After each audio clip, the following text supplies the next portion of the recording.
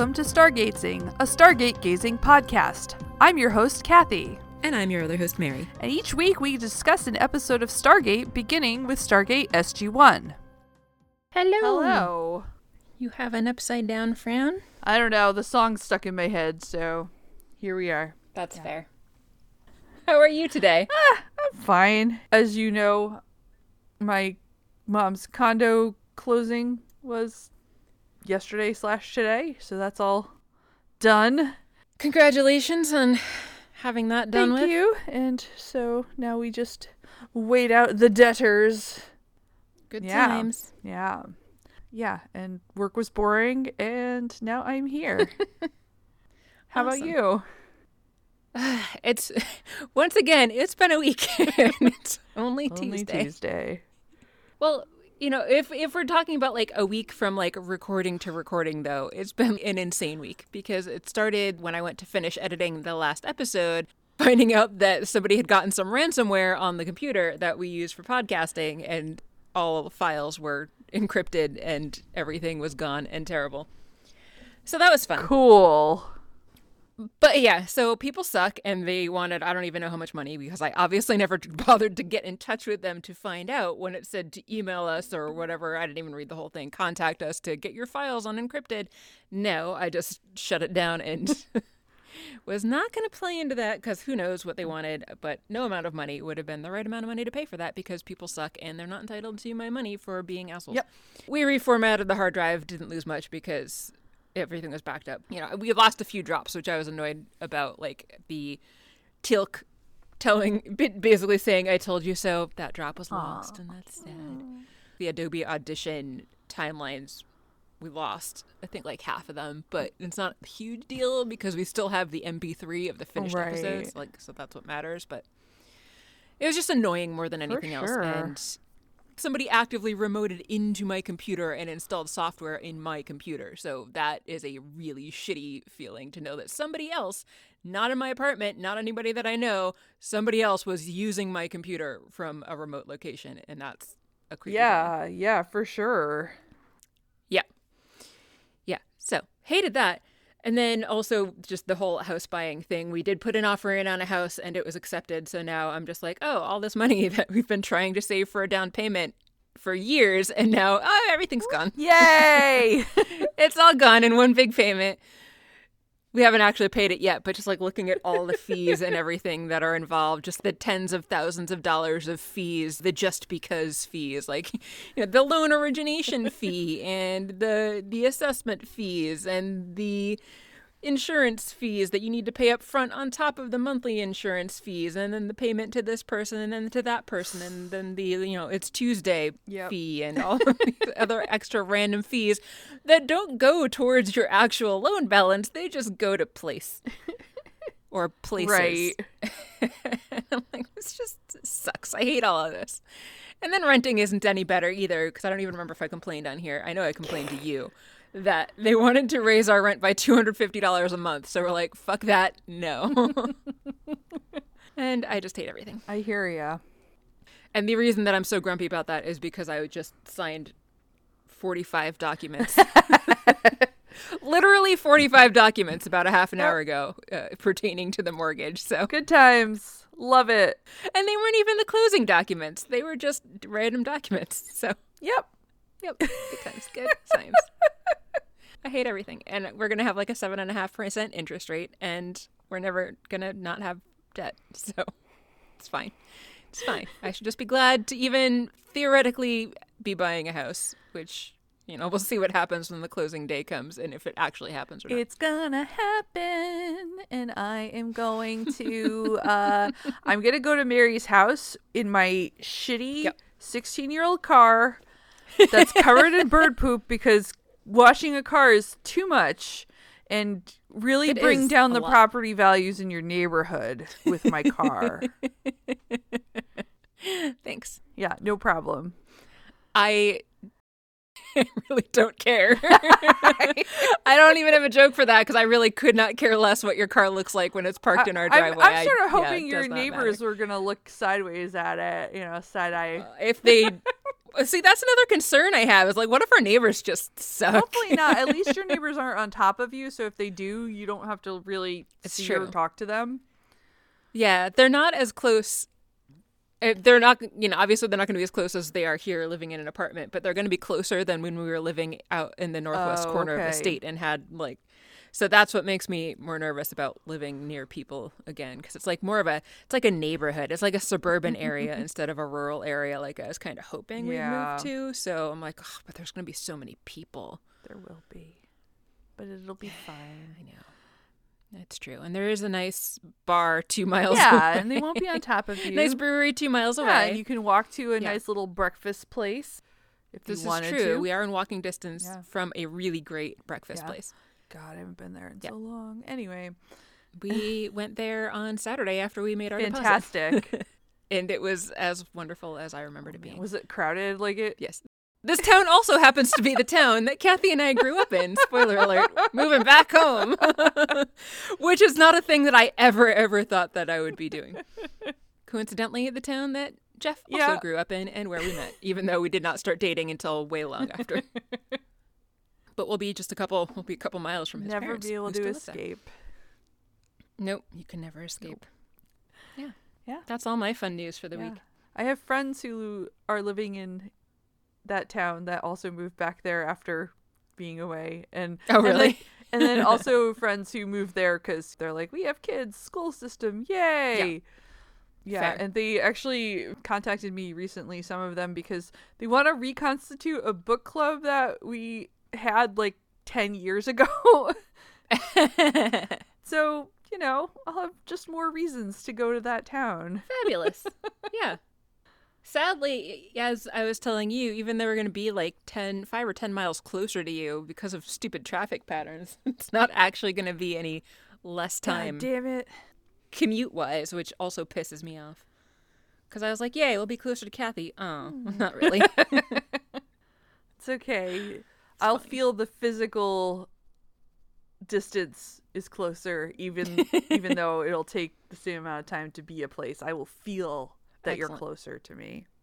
Excellent. Well, at least now we'll be on bus lines. We'll be a bus from each other. So that'd be nice.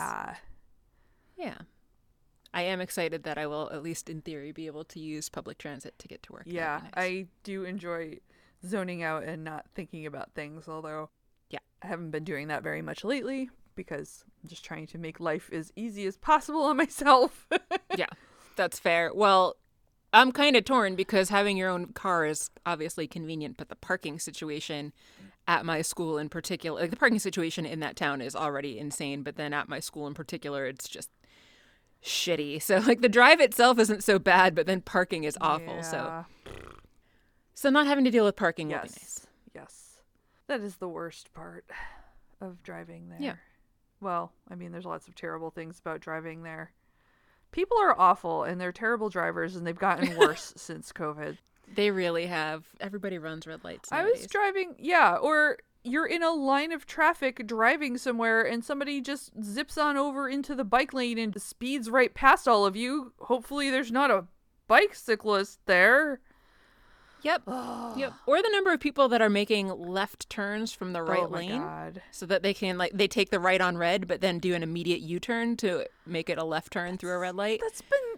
I've seen that a lot lately. And that's not a thing. Like you can do a right on red here in Connecticut, but you can't do a U-turn. So doing a right on red only to then turn around and do a U-turn to make a left turn is not legal. No, it's not. And also it's really dangerous because I've seen people do that right in front of other cars that are actively driving there. Yeah, good times. Good times. This is another lengthy intro that has nothing to do with anything. Yeah. You know who does not have to worry about driving though? Who's that? People that have only just turned 16 and not learned how to drive yet. What? Although I was actually learning how to drive when I was 15 and I got my license like the week after my birthday, so I guess maybe that doesn't hold up. Although they changed the law since then. That's true.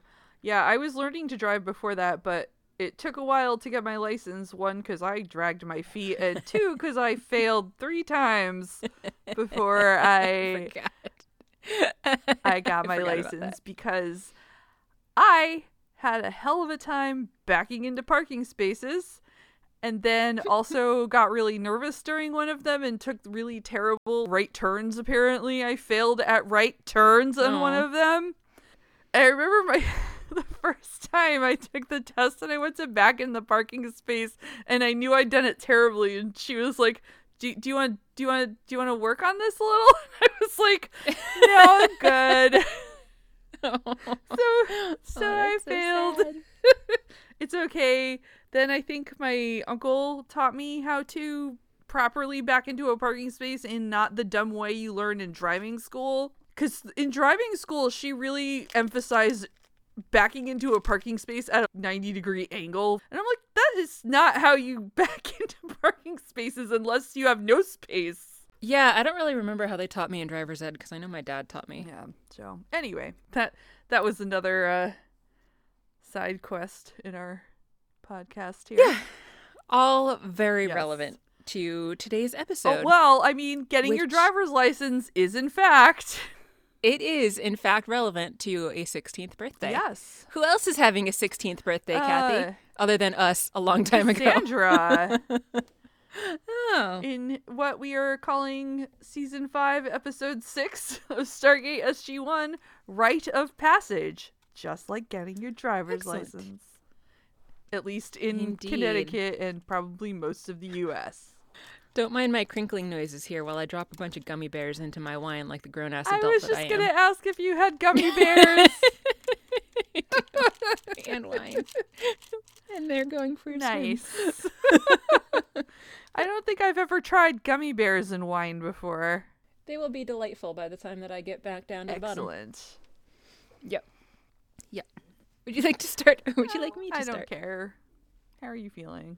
I'm busy looking at the gummy bears swimming in my wine. They've actually all sunk to the bottom now. But it's fine, because they're going to soak up wine and be delicious later. Cassandra probably doesn't have any gummy bears floating in wine at her 16th birthday party, but maybe. I would hope not in this country.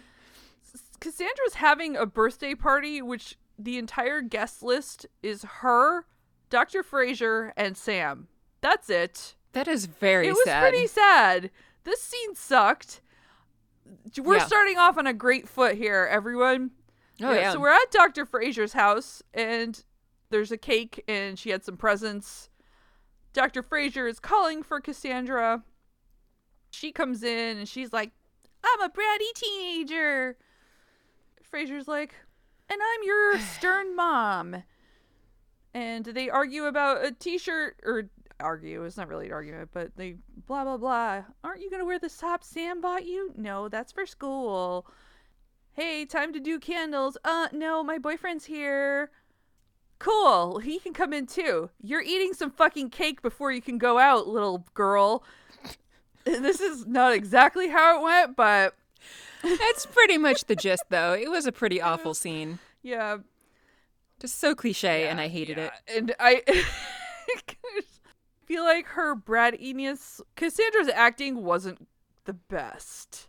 The actor who played her, I don't remember. It wasn't the same person, was it? No. I didn't actually look it up, but I don't think it was the same person. I think it was a different person. They might have... Who was about 5 years older than the other actor. The gist is basically Cassandra wants to go out with friends. Dr. Frasier is going to force her to have some birthday cake before she can do that. Or at least blow out her candles. I'm not sure if she actually eats any cake or whatever. Yeah, I don't know. It's shitty all around. Cassandra goes outside to get her boyfriend. He gives her some cheesy pyramid gift. He wasn't cheesy. Like, just the scene was cheesy. I was just like, it really was. Oh, it's so cute.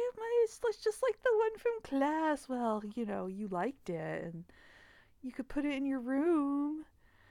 And then they have a kiss, and literal sparks fly. Like, the light explodes overhead. Cassandra passes out. Yep.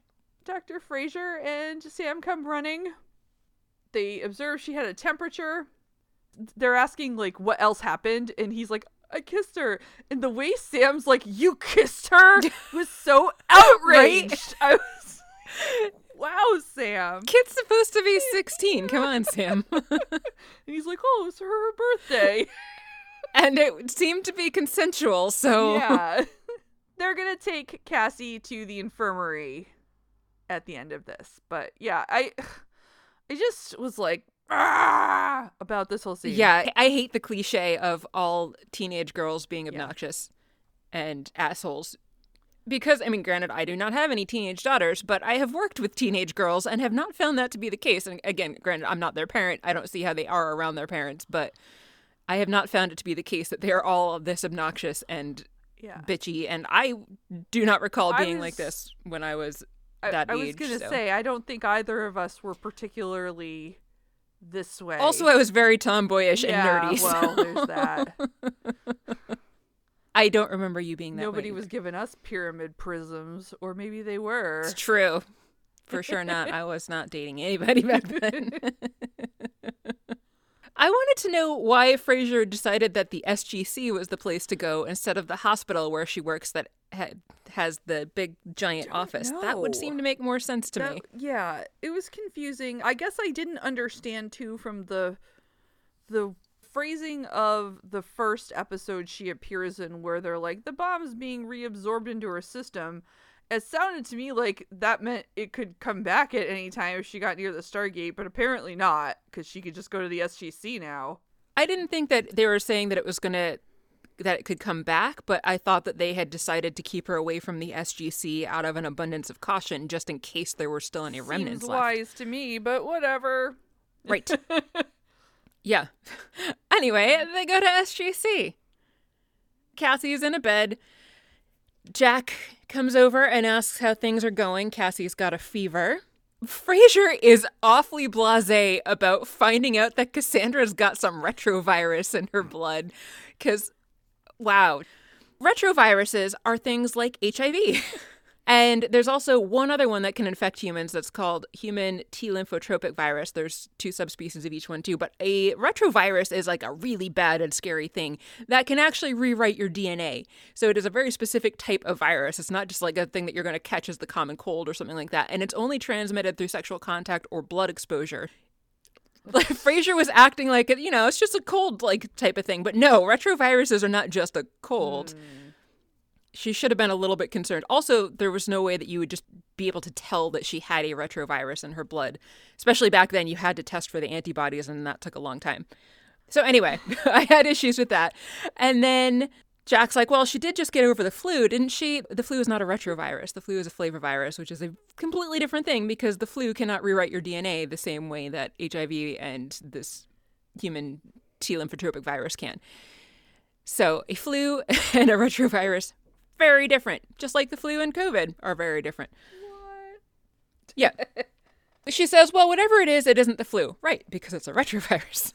Anyway, Sam asks if there's a causal relationship between the retrovirus and the EM field that Cassie is now emitting, which is also stupid because all humans are emitting EM fields all the time. That's not a thing that would be caused by a virus. That just means that you are alive and your muscles and your brain and all of your parts are functioning properly. I assume they mean it's more than, I don't know. Can it be worse? Can you have like a stronger EM field? No. Okay. Sam specifically says, though, Cassandra's body is somehow generating a low-level electromagnetic field. She does then add that it's periodically spiking, which isn't a thing that it could do because, like I just said, it would not. You wouldn't have that variation. Like you can actually have variations between like the EM field that's given off by different organs would actually vary, but your whole body is not going to be like spiking. Okay, that's not a thing.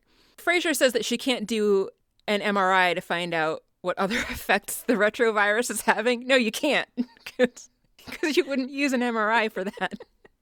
Also, there's no reason that a body emitting an EM field can't do an MRI because MRIs are done on people all the time, and we've all got EM fields.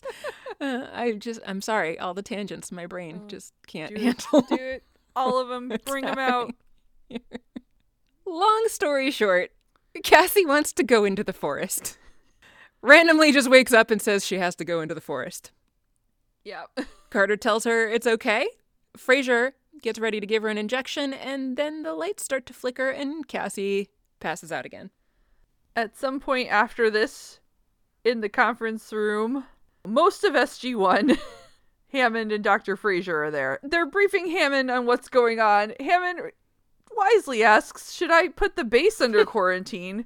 But Dr. Fraser doesn't think it's contagious since Sam and she do not show any evidence of this retrovirus. Retroviruses are very contagious, but again, you have to have blood exposure or sexual contact. Dr. Fraser thinks that she must have gotten this retrovirus on her home planet, despite the fact that she hasn't been there for years, because they can exist in the body undetected for years before symptoms appear. And then when it does emerge, okay, cool. And then when it does emerge, it starts to rewrite the individual's DNA so it can replicate. Also true. Excellent. Yes. And it doesn't match any of the retroviruses on record, which, as we just learned from Mary, is 2. I mean, there are more on record, but there are 2 that can infect people. And then, like I said, there are 2 subvariants of each one, too. So, like, we've actually got, like, an HIV-1 and an HIV-2, and that other one that I mentioned also had 2 subvariants. Okay. Or 2 variants, I guess. She's currently trying to treat this with antiviral medication, but she says that the retrovirus has spread to her cerebral spinal fluid, and so she's concerned about brain damage. Generally, retroviruses are going to only affect a very specific type of cell. So just because it was in the brain wouldn't mean that you would actually have to be worried about it attacking the brain. Like, for example, both of the examples for humans attack T cells. Okay. That virus is going to be present in the cerebrospinal fluid, but it's not going to be attacking the brain, even if it's there. Because it can only attach to T cells because of the spike proteins on the outside. Okay. So maybe she's just concerned because it's an unknown quantity? I don't know. I think Fraser's not a very good doctor and doesn't know what she's talking about. Also, there's that. Remember way back when I found that review where someone was like, Fraser's a terrible doctor? I think about that all the time. And I was like, damn, that person was right. And I didn't even realize it. You're so young and naive. Well, like I said, I have received so much more science education since my first pass through of this show. And a lot of it in health, human health specifically. Again, I'm not a doctor, but I teach human anatomy and physiology. I was an EMT, so no doctor. Still know a good amount, though. Daniel comes in. He's read through all of SG-7's reports from their time on Cassandra's planet. My wine tastes like gummy bears. Excellent. Now. Yep. It's a little sweet, but not too sweet yet. I was going to say, is that making it too sweet to drink? Because I know you're not fond of sweet wine. Are you? It's a little bit. I'm not not fond of sweet wine, but mostly it's just an essence of gummy bear with a tiny bit of sweetness. Excellent. I thought you and everyone else would want the update. Daniel has some digital video footage of children with high fever and hallucinations, teenagers, people who are Cassandra's age, he says. I mean, they are children, but, not like young children. That was very important. Yeah. 16 is pretty late for puberty. Yeah, I don't know what this is. But whatever it is, on this digital video footage, I just thought it was funny the way he said that, but that's because pretty much all video footage now is digital, so it's just... That wasn't always the case then, but yeah. You basically see a kid on the ground writhing around, and there is clearly something wrong with this person. I think she's screaming. Like, it's just not, it's not pretty. It's disturbing. Yeah. Daniel shows them that little clip. He says there's more, but they get the idea. He also, when he paused the video, I don't know why, but he sort of took a moment to, like, consider the remote in his hand. And then he kind of shook it. It was weird. I didn't even notice. It was so brief, but I was like, weird. What are you doing? Fidgety? Maybe. I don't know. That's it weird. was weird. It was very deliberate, too. Very strange. Daniel says that the village elders believed the children were touched by the gods, and they couldn't interfere in any way, and rebuffed SG-7's offers of medicine. They just send the children into the forest. Alone. All alone, and then they come back cured after that. Yeah. They were very secretive about how this happens. Daniel says it's some sort of religious rite in their culture.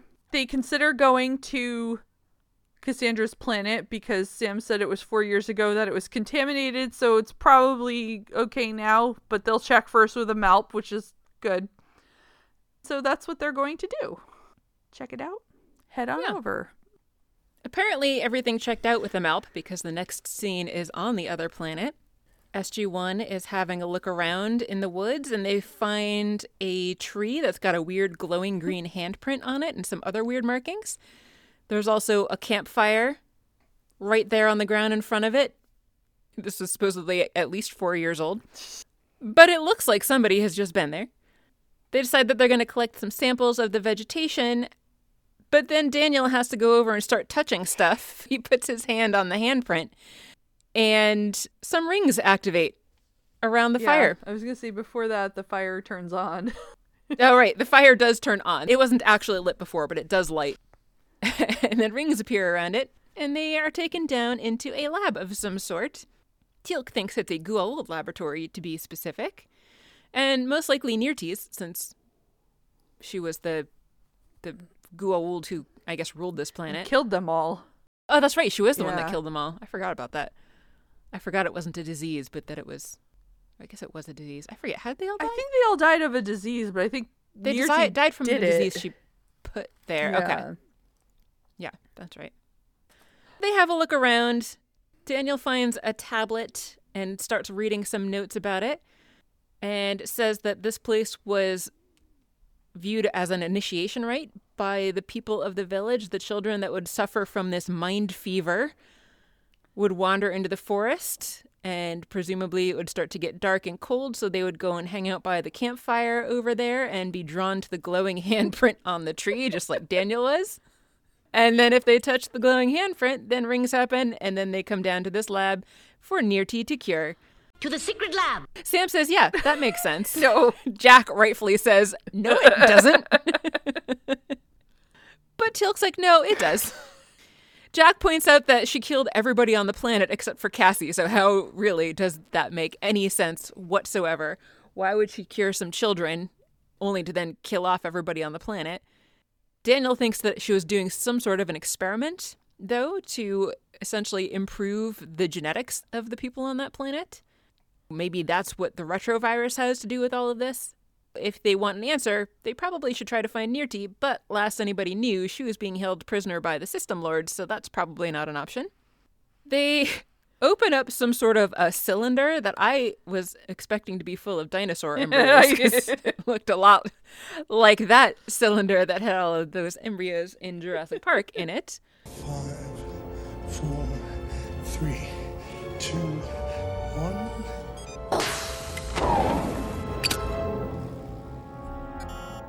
But instead, it has some little plastic strips with colors in them that nobody knows what they are. And it is exciting. So they're going to take it with them. Because when somebody has a virus that you don't really know where they got it from, and you found the room where they might have caught it, why not take it back with you? Makes perfect sense. I think it's worth noting that the thing opened because Daniel touched another thing, because this episode is all about Daniel touching things, apparently. Daniel does touch a lot of stuff. I have a new update. My gummy bears have doubled in size. Oh, I like ballooning gummy bears. Fat with wine. They're very small to begin with, but now they are quite chunky. Little chunky bears.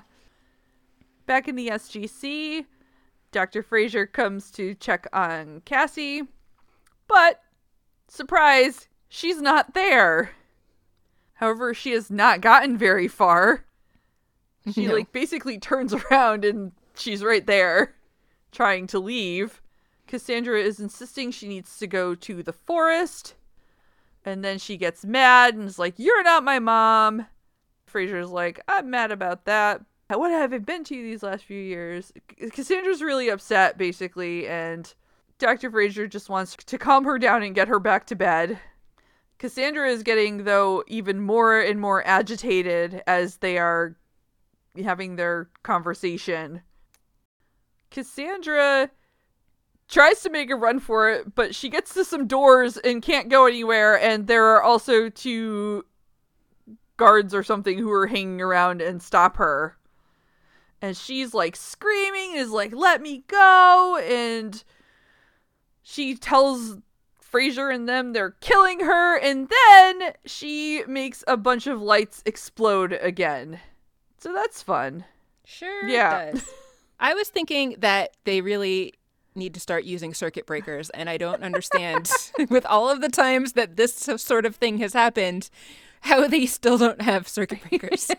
Why is everything so sparky and sparkly in this place? I don't know. Because Hammond is bad at his job. He really is. Speaking of Hammond, he's down in the gate room when Sam gets back. She's reporting that everybody else wanted more time in the lab, but Sam wanted to come and check in on Cassie to see what's going on, and Hammond's like, well, you should probably go see for yourself. So she does. Cassie is sleeping, and it is exciting when Sam gets there. I guess it's a different place. It didn't look any different to me, but Frasier says that they had to move her in there from wherever she was before. Yeah, I don't know. Did they move her to like some lab or something? Or is that like the surgical? I don't know. I don't know where they moved her to. Yeah, there's an observation window, so I guess it's like the surgical area, yeah. suite or whatever. She's still got a fever, but it's not getting any higher, although her blood work is still bad. There's no antibodies, which again made me question how they would know that a retrovirus was in there, because back then we did not have any other way of testing for a retrovirus other than to look for the antibodies. There's no indication that Cassie's body is fighting this thing. They're just seeing more and more retrovirus. Sam wants to know if Cassie knows what is happening to her, and Frasier says that all she knows is that Cassie seems driven to go back to the planet, and that she thinks that it's some sort of instinctual thing or possibly a side effect of the virus itself, but she doesn't really seem convinced that Cassie knows why she wants to go there. Or she grew up on the planet where people did that and then they got better. That's what I was thinking. Yes, exactly. Like, why didn't they think, oh yeah, she was there long enough to know that Cassie probably recognizes these symptoms and knows how to fix it, but they're just going to completely ignore all that. And instead, Sam's like, what are we going to tell her? Also, she's like 16, so maybe just tell her the truth. Also, no matter what her age is, if there's a problem, like if the kid's having a health problem, maybe just tell them the truth. Yeah. Frasier and Sam make their way to the room. Cassandra wakes up when she hears them and wants to know why she's being kept there. Dr. Frasier tells her, your body's generating an EM field, and points it out on a monitor. That's good. It means you're not dead. Apparently they're in a room that is shielded from the rest of the base, so she can't blow up the rest of the lights in the entire place.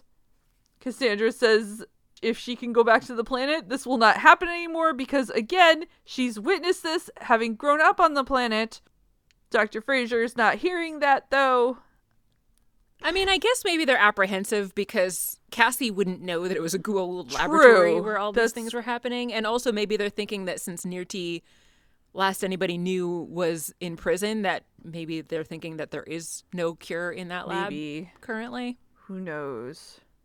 Sam lets Cassie know they found the place where the initiation rite was supposed to be happening. That it was Nirti's lab. Secret lab. That was the place she's trying to go. And Cassandra's like, yeah, she killed everyone in my village. Dr. Frasier adds, she also tried to use you to kill all of us. So she's a good friend, Nirti. Old pals.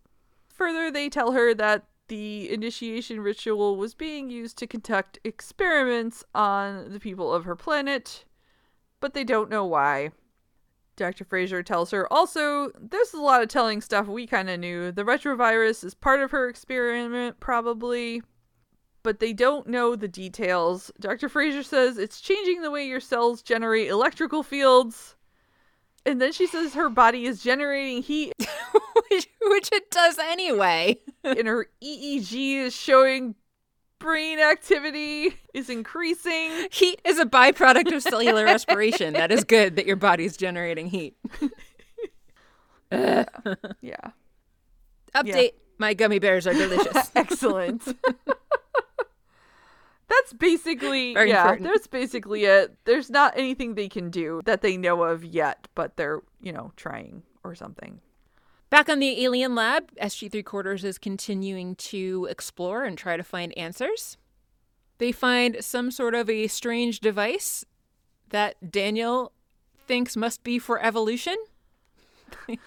That's logical. Sure. But to be fair, retroviruses, since they can change your DNA, actually could have implications on evolution. And really this entire this entire episode really did continue to just remind me of X-Men. And Cassie in particular reminded me of Rogue from X-Men. I saved your life. No, you didn't. But anyway, the device Daniel reads from the notebook that he found before is called a Hoktar, which is a term that Teal'c has not heard in many years, but he is familiar with it. Apparently, the children underwent initiation rites, which was already established. All of a sudden, the transport rings activate. Daniel thinks maybe he did that by mistake? He is always touching things. Yeah, he is. And they decide that it's time to get out of there. But we see just a weird little glimpse of a different viewpoint from somebody that is not SG3. Sam goes to visit Cassandra again. She brings a chess set because they play chess every other Saturday. They know how to have a good time. I'm sorry to anyone who is like, yeah, chess enthusiast. I just don't get it. I actually really love chess, but I never play it because I have nobody else to play with that enjoys it as much as I do. Okay.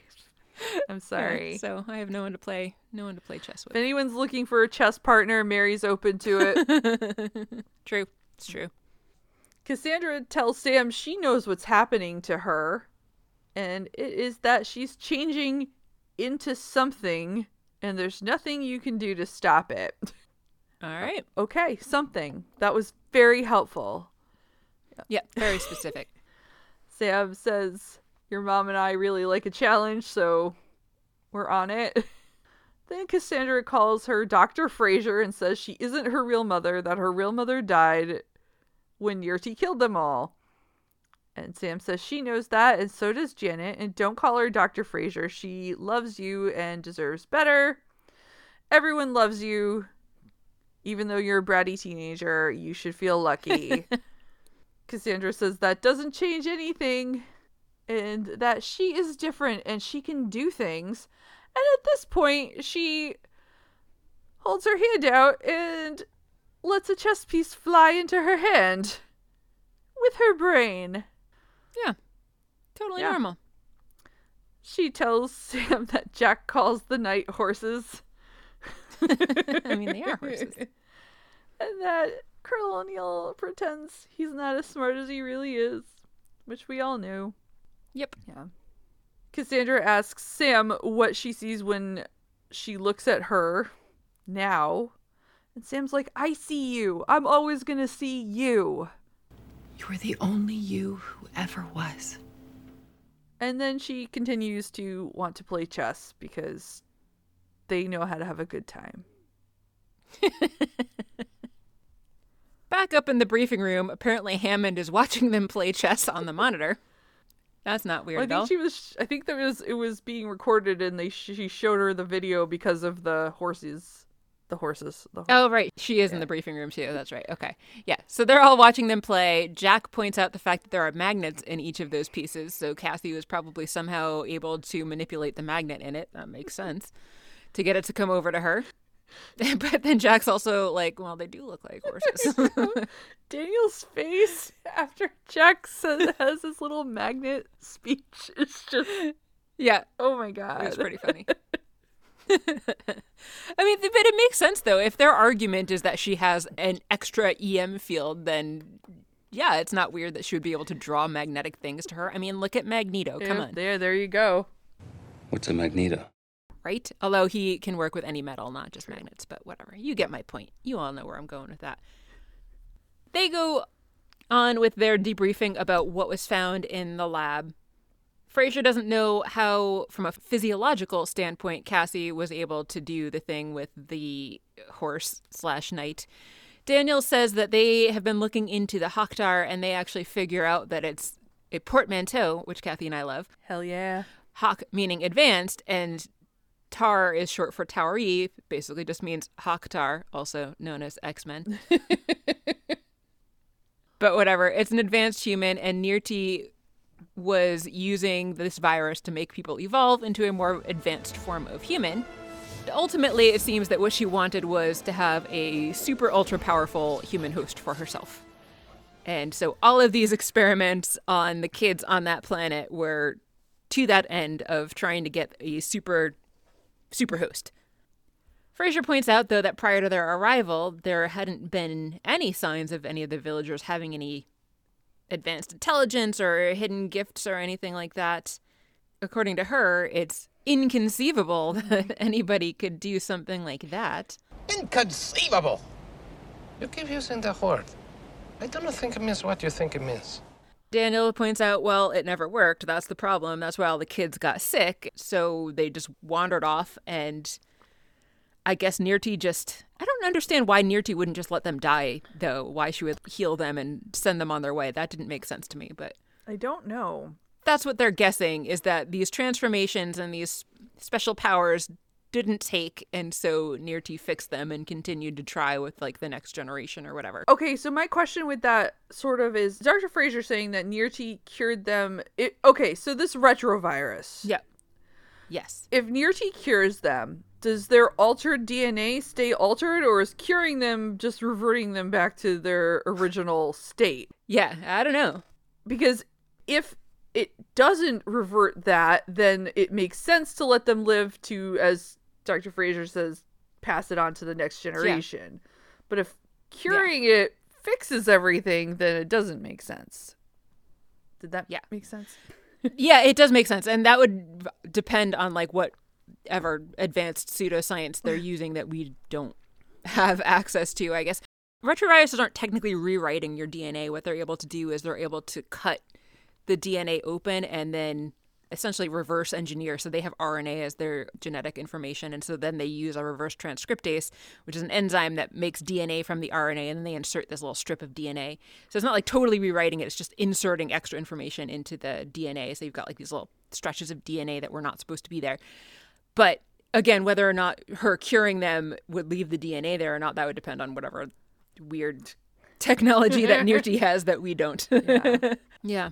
Interesting question. I hadn't really thought about that. But yeah, maybe you're right. Maybe she was leaving the DNA changes in there, but just like mitigating the symptoms. I feel like that's the only way somehow what Nirti was doing makes any sense. Yeah. But if the rewritten DNA was what was giving them the symptoms, though, I'm not sure how it would be possible to take away the symptoms while still maintaining those changes. That's a good point. Anyway, they figured that the experiment was long-term, and with every generation, she was getting closer and closer to becoming a Hawk-Tar, or developing a Hawk-Tar that she could then inhabit. But whatever Nirti was doing, we still got the problem of Cassie. Her fever is apparently rising again, even though it had been stable for a while. She's still got her funky mystical powers, and everything that Frasier's doing to try to get the fever down is not working. So they got to figure something out. Frasier goes to see Cassie, who is still playing with that knight. She's just sitting there having it float in front of her, spinning slowly. Mesmerizing. Yeah. Dr. Frasier wants to know what's going on, and Cassie says it helps her to spin the knight. Somehow it feels to her like the heat is leaving her body and going into the chess piece. It's very exciting. Yeah, Cassandra's like, you haven't found a cure yet, have you? Dr. Frasier tells her they're still trying. They've got some biosamples to analyze from the planet, and maybe something there will help her produce antibodies. Cassandra, though, is like, I am ready to surrender to this. I want this to happen, she says. Can you blame her? She's got superpowers. I know!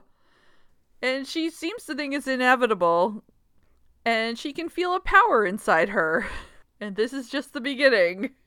Dr. Frasier, though, says her body is under enormous strain due to this power inside her. And she is worried that it could kill Cassie. Cassie says she doesn't care.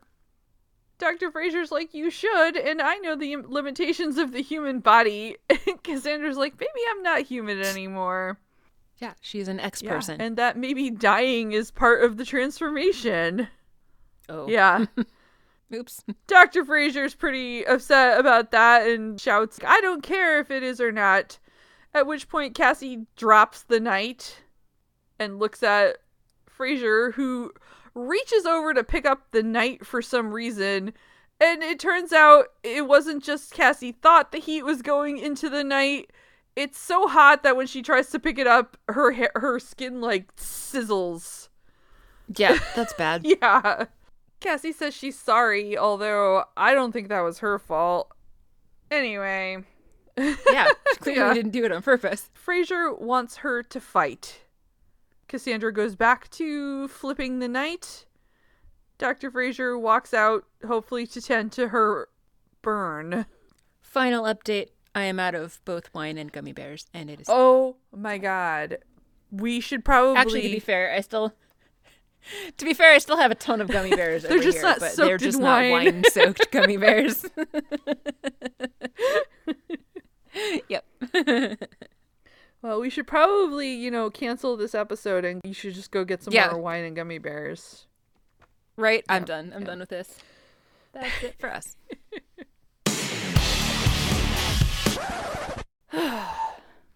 Yeah. Back in Sam's lab, they are looking at some sort of scan of Cassie. Sam doesn't think it can be right because the EM field must be interfering. But nope, whatever it is, Fraser's like, no, she'll be able to control that now. We don't actually even get a clear answer of what the hell they're talking about. Just that some activity level is 25% higher than it should be. Yeah, it was weird. And her body can't sustain that increased activity level of whatever it is that they're talking about here, whatever MacGuffin reading that they're talking about. Sam's going to go talk to her because she's been awake for 30 hours and maybe Sam can convince her to go to sleep, I guess. Yeah.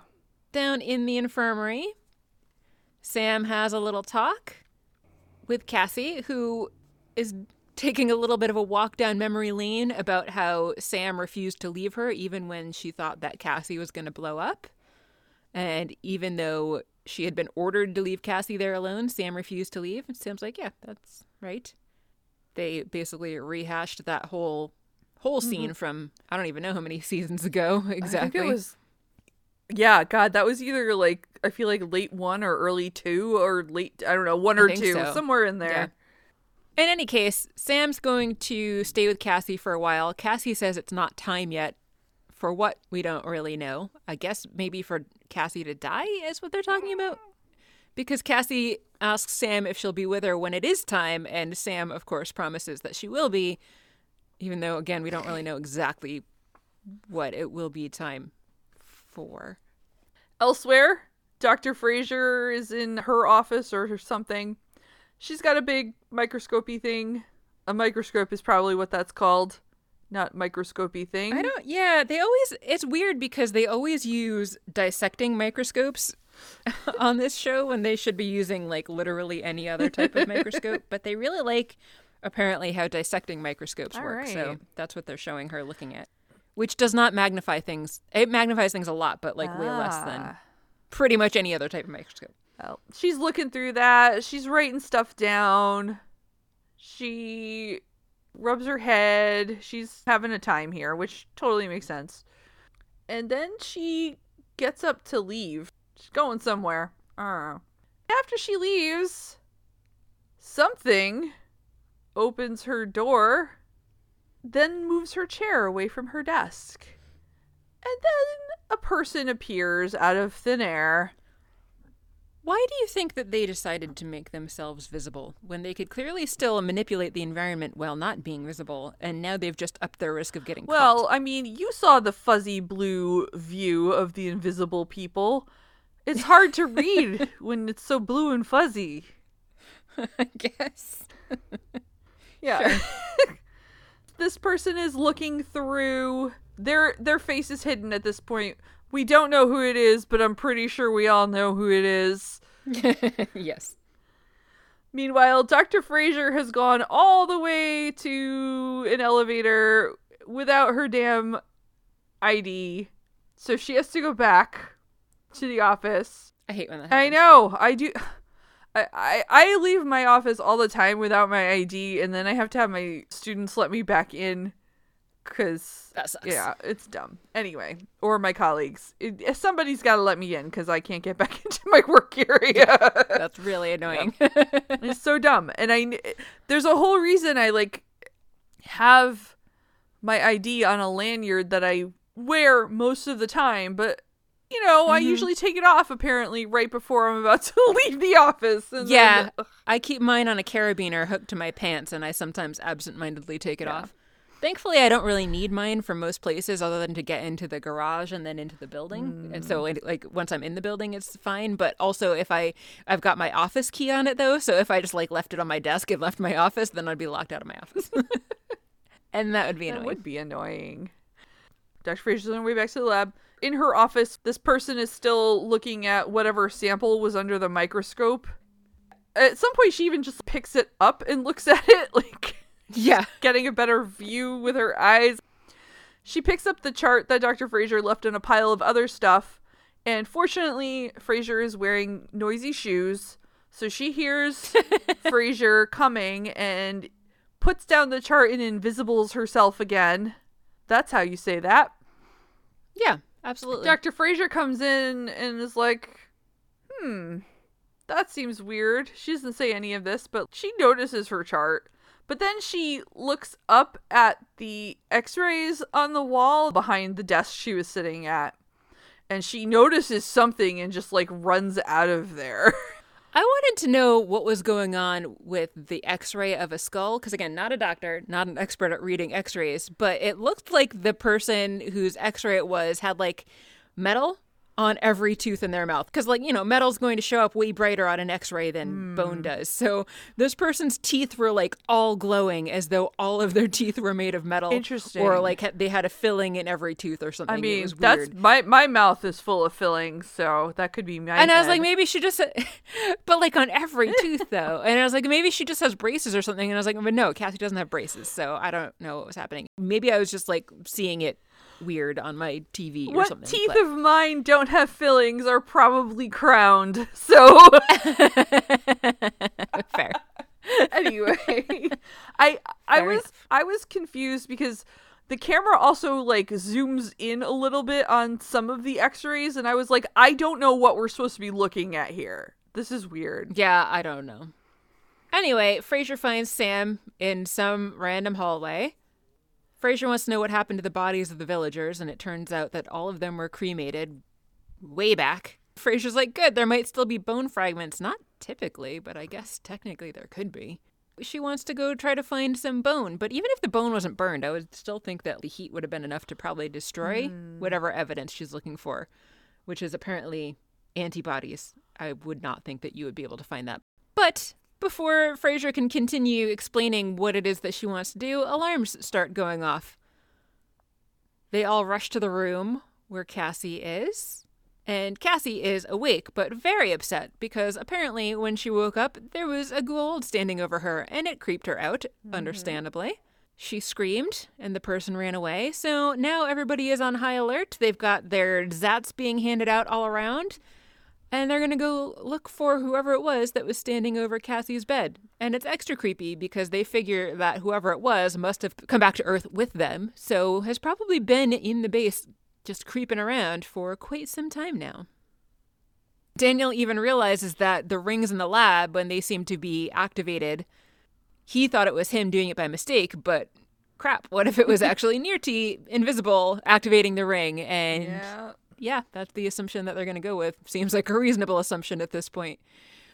So they're going to search the base. They do have orders, though, not to shoot to kill because they need information from her about how to cure Cassie. I like when Hammond asks Jack what he wants to do.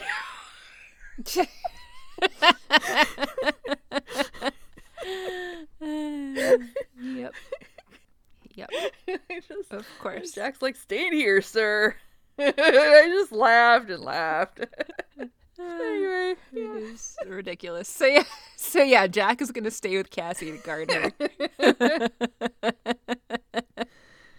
The rest of them go about sweeping the base. They don't just have the Zets, they have those like invisibility guns that they had to Oh, is that what those other things were? Okay, to that like makes sense. detect. Was it The phase shifted. yeah, like aliens, what, like the yeah. Ritu and Yeah, her and Ritu. Nirti too, right? Because she's been invisible before. Anyway, they're sweeping through. They've cleared some levels. I thought the Ritu were invisible because they were naturally phase shifted from us. Okay. I can't remember, but they But had a way to. Is Nirti using technology that does this? I guess Nirti must be using technology that does the same thing if these ray gun things are supposed to I don't know. work the same way to make her visible that it did for them. Meanwhile, Cassandra is like, Nirti wants to know if her experiment worked, and Dr. Fraser's like, we don't know what she wants. But Cassandra's still convinced she's transforming, and she's probably not going to die, because otherwise Nirti would have just let it happen. For some reason, Nirti blows out a glass in the observation room and jumps into the room. Yep. For some reason. And Yeah. for some reason, she thought this would be useful or helpful, but no, because Jack has a fucking Zat, so he just zats in the general direction of, like, the flying glass and person who's, like, flipping through the air, because she seems to be flickering a little bit, right? Yeah, it makes It no was. sense. Why did she do this? Why? I Yeah, have no idea. Jack's able to zat her. Maybe they were pointing the other thing, and that's why they could see her. But anyway, she's down, but not dead. All of a sudden, Cassandra is having a seizure or something. Dr. Fraser's like, we need to get her out of here, because apparently now suddenly it's fine to just take her to other parts of the base. I guess. Whatever. I guess they're not worried about the lights and electrical everything Guess anymore. not. I don't know. Next, we're in a holding room. Jack is questioning Nirti. Nirti wants to know what is happening with her, and he tells her that she's unconscious. Nirti's like, cool, then we're near the end. Obviously, they want to have some sort of a cure. Nirti's not just going to give that away for free, so she wants to know what's in it for her, since she does know how to cure Cassie. What she wants is both her freedom and also a blood sample. That's not too much to ask, right? Not at all. Yeah. Out in the hall, Daniel is talking with Fraser about this offer. But they're arguing, of course, that you can't really trust her, and what is she going to do if they let her go? At the same time, they don't see where they really have any choice but to give in to her demands if they do want to actually save Cassie. Fraser asks Daniel what Hammond plans to do, and Daniel says that Hammond is still thinking about it. And by thinking about it, we all know that he means waiting for Jack to decide what to do. We're back wherever Cassandra ends up. When the scene first opens, they're like showing monitors and stuff, and there was one that like just had a digital head like spinning. It was weird. I didn't know what that was. I totally missed that. Like, I don't know what I this would missed it. depict, but here we are. Cassie is unconscious. Dr. Fraser's obviously stressed out. She's going to try to give Cassie some dantrolene, which is supposed to help with her fever. And then suddenly Cassandra wakes up, but not because of the medication, just because. And she is still all full steam ahead with whatever's going to happen to her. She and Fraser are doing their back and forth thing again, and Cassandra is getting agitated, and I think she starts to have another seizure. Mm-hmm. And then the nurse, while they're trying to tend to her, the nurse tells Fraser that her temperature is now 106. So even this medication Fraser's giving isn't working, which is very unfortunate and sad for her. Fun fact, a normal fever is called hyperthermia, not hypothermia. And a fever of 106 or more is known as hyperpyrexia. That doesn't sound great. No, right? Because I'm assuming that it's like pyro as in like fire, which would probably be the root of that. But I thought it was interesting when I learned that today. All I can think about is putting glass dishes in the oven. It's true. In the briefing room, SG-1 is gathered with Hammond, talking about what they should do. Apparently Hammond isn't going to decide this thing on his own. He's, of course, taking SG-1's opinion into account, and by SG-1, I of course mean Jack. Hammond is actually trying to argue that everybody is being too sentimental and emotional and that they can't let Nirti free for the sake of one girl because this is the best chance that they have of beating the Goa'uld by trying to get information from her. And that if they were to let her go, especially if they were to let her go with some of Cassie's blood, she could succeed in creating a genetically advanced host and become ridiculously powerful. Which was a great point because it seems that like nobody else on SG-1 was thinking about the fact that now there's a power vacuum because Apophis and Cronus are dead. So like what if she just leaves to take over their place? But no, nobody cared. They just are worried about Cassie. But nobody else except for Teal'c agreed with Hammond. Teal'c was, of course, against the Goa'uld. He had his stop the Goa'uld at all costs attitude. But everybody else is like, nope, worth the risk. We should totally let her go. Yeah. And so that's what they're going to do. They're going to let her go, but without the sample of blood. That's their happy compromise. I feel like I'm definitely more on Teal'c and Hammond's side on this. Except for that, I feel like a very easy argument against what Teal'c is saying is, hey, if this were Ryak, would you be okay with, just letting him die if you could save him? Yeah. I don't know where Teal'c is coming from. I mean, obviously not. But again, it's like one of the whole good of the one versus the good of the many arguments. Like, if they let her go, she might kill millions of people. And so they are sacrificing those millions of people because they all love Cassie, which, yes, that's horrible to have to make that decision to let Cassie go. But you know that these people are mass murderers and mass murderers on the scale of millions of people. So, like, how can you take that risk? Yeah. Dr. Fraiser, however, is not waiting on Hammond's decision. She goes to see Nirti. She tells the guard at the door that Hammond would like her to check on Nirti. He swipes her in. Fraiser then pulls out a needle and apparently sedates him. He had already swiped her in, so why did she need to sedate him? Maybe when she pulls the gun, he might have pulled a gun on her. But as we see, she could have just gone in the room and closed the door. And then also there were two other guards that were still in there conscious that did nothing. So yeah. So she walks in the room, pulls a gun on Nirti. That's that scene. Yeah. In the briefing room, they're continuing to discuss what they should do. I like that Daniel's like, we'll find another way. I'm like, well, but will you though? Because it's been a good number of years. Hammond says we may never have a Goa'uld again as prisoner, so, they should take advantage of that. And Sam's like, but look at what Cassandra's gone through because of the Goa'uld. If we put that above what they may learn or what might happen, or put those things over her life, then Jack says it's time to pack it in. So Jack has spoken. Daniel's on that side too. Of course. But before Hammond can say anything, he is called to Nirti's cell. And of course, in Nirti's cell, they all go down and find Fraiser standing there with the guards doing nothing, pointing a gun at Nirti. Hammond tells her to stand down, but she says that she can't. She doesn't have a choice. I didn't really understand what she was like. Is she going to shoot Nirti? How does that accomplish anything? And obviously holding a gun on her isn't going to get her to cure Cassie because she doesn't really seem to care. I don't know. But anyway, this is where Hammond reveals that a choice has been made. They're going to let her go free if she cures Cassie, but they're not going to give her any of Cassie's blood to go with her. And Nirti says, well, that's not good enough. And Hammond's like, well, let me remind you that this lady with the gun is Cassie's mom. Apparently that was enough to convince Nirti that she needed to go fix Cassie. So that's what she does. They all go to the isolation room. They bring Nirti some tools that they took from her secret lab. Nirti puts on some sparkle bling, tries for about 2 seconds, says that they waited too long. Fraiser angrily insists that Nirti try again, so she does, and then it works, and Cassie is fine. She wakes up, she takes her mask off, her vital signs return to normal. And they take Nirti to the gate. They do, and they dial out for her. Nirti says that she's going to have to start her experiment all over again. Cool.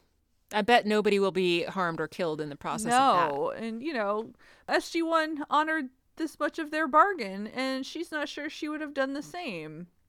Jack's gonna keep that thought alive. And then she walks through the gate. They just let her leave. They just Sure do. let her leave. Yep. Yes, they did. But it's okay, though, because back down in the infirmary, Cassie's all happy and joking around with Frasier and Sam again, and Frasier and Cassie are going to play chess. But unfortunately, Cassie no longer has the advantage of being able to make the chess pieces move with her mind. Sam teases Cassie about what an impressive last kiss that was with Dominic, so she's sure that Cassie can't wait to get out of here to go see him again. That was it. Yeah, that was it. Also, then I noticed at the end of the episode that it says that the last day to watch is on 11:30. So what the fuck? God Netflix? damn it, Netflix. Stop jerking us around.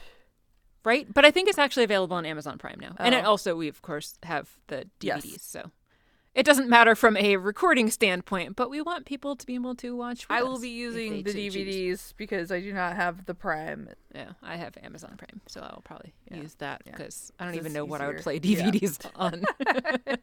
I'm sure there's a thing that I can You use. can to come play watch them, it but with me. I could, but then we would just end up talking through it and doing this True. while we're watching That's it, and true. that would probably just be counterproductive. Probably.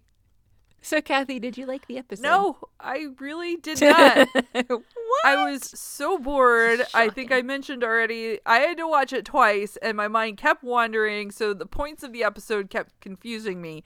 And some I'm still not 100% sure of. This rite of passage that they have on this planet, did Nirti do this experiment so long that they built this religious ceremony into their culture because of that? Or is this something she took advantage of? Children just wandering in the woods and then coming back as like adults or whatever. Well, yeah, it sounded like the kids were being afflicted with this thing and then wandering in the woods. Okay. But also, I was wondering, like, is it all? Yeah, I was wondering about that too. Like, is it all kids that are affected by this? Yeah. Like every single kid, so that's why it's a rite of passage, or is it only some kids that come down with this virus? Because any society where you have a virus, you're not going to have 100% of people affected by that virus. There's always going to be some people that have some sort of natural immunity to it. Yeah, so it made no sense to me in that respect. No. I also think the decision to let Nirti go is so ridiculous. I don't know what to do with it. Like, oh, Hammond gave his word. Okay, dude, it's a fucking Gould who is probably going to go murder a bunch of people. She basically promised to as she was leaving. Yeah. And on top of it, Simmons is up Hammond's ass about his terrible command. So why would he make this bonehead decision on top of that? What the fuck? It was so dumb and very boring. And I wanted to like the whole Dr. Frasier mother and daughter, like, but that was annoying too. And Cassie was annoying and Sam was just kind of there. It just made me want more Daniel. And if something makes me want more Daniel, because he was making great faces and being funny in the background. Anyway, I did not like this episode at all. How about you? Yeah, I also hated this episode. The science was awful. Not as bad as last week, but it was still pretty terrible. As I said, I really hate the trope that all teenage girls in particular are obnoxious and have horrible attitudes and are just as awful as Cassie was being. Yeah, the decision to take her to the base in the first place made no sense. The decision to sacrifice all of Nirti's future victims in favor of Cassie made no sense. Why Frasier would even be Cassie's doctor doesn't even make any sense, because that's just a conflict of interest. Like, you should not be practicing medicine on your own close family. That's a good point. So, but, you know, yeah. So it actually kind of made me wonder, like, how would this have been different? Like, would this scenario have played out any differently if it was the other doctor that likes to push the buttons, or the other random doctor guy who was treating Cassie here rather than Frasier? And I'm guessing that probably it would have come out differently if that had been the case, as it should have been, because you can't be unbiased when you're treating your own child as your patient. For sure. And so you're going to have some lapses in judgment, which we definitely saw Frasier having some lapses in judgment as a result. Yes. Is that everything? I think that's pretty much everything. Everything that I didn't like about it. It's just a stupid episode. And it was boring. Please tell me the next one's better. I hope so. No. 2 in a row that I have really hated. The next one is Stargate SG-1 Season 5, Episode 7, Beast of Burden. Netflix says, after befriending the Unas known as Shaka, Daniel places surveillance cameras on the Unas' planet so that he can study their alien ways. Huh. The booklet says, Daniel's Unas friend Shaka is captured by a pre-industrial civilization that uses Unas as slaves. While attempting to free Shaka from this cruel regime, Daniel risks the safety of SG-1 and possibly the life of his friend. That is a very Yes. different description. Wow. Yes, it is. Huh. I think I remember. Okay. I remember bits of this. I remember the bones of this episode. Okay. I don't think I remember a whole lot about it. I don't know. Anything else? Yeah, good. As always, thanks for listening. If you haven't already done so, make sure that you subscribe so that you can get our episodes as soon as they come out every Wednesday. Likes and reviews are very much appreciated to help other people find the show. If you'd like to get in touch with us, we love to hear from you. You can find us on Twitter and Instagram. You can email us at stargatesing@gmail.com. You can contact us through our website, which is stargatesing.space. And if you're feeling generous, you can head over to patreon.com/stargatesing. I'm Mary. I'm Kathy. And you've been listening to Stargatesing, the end. The end.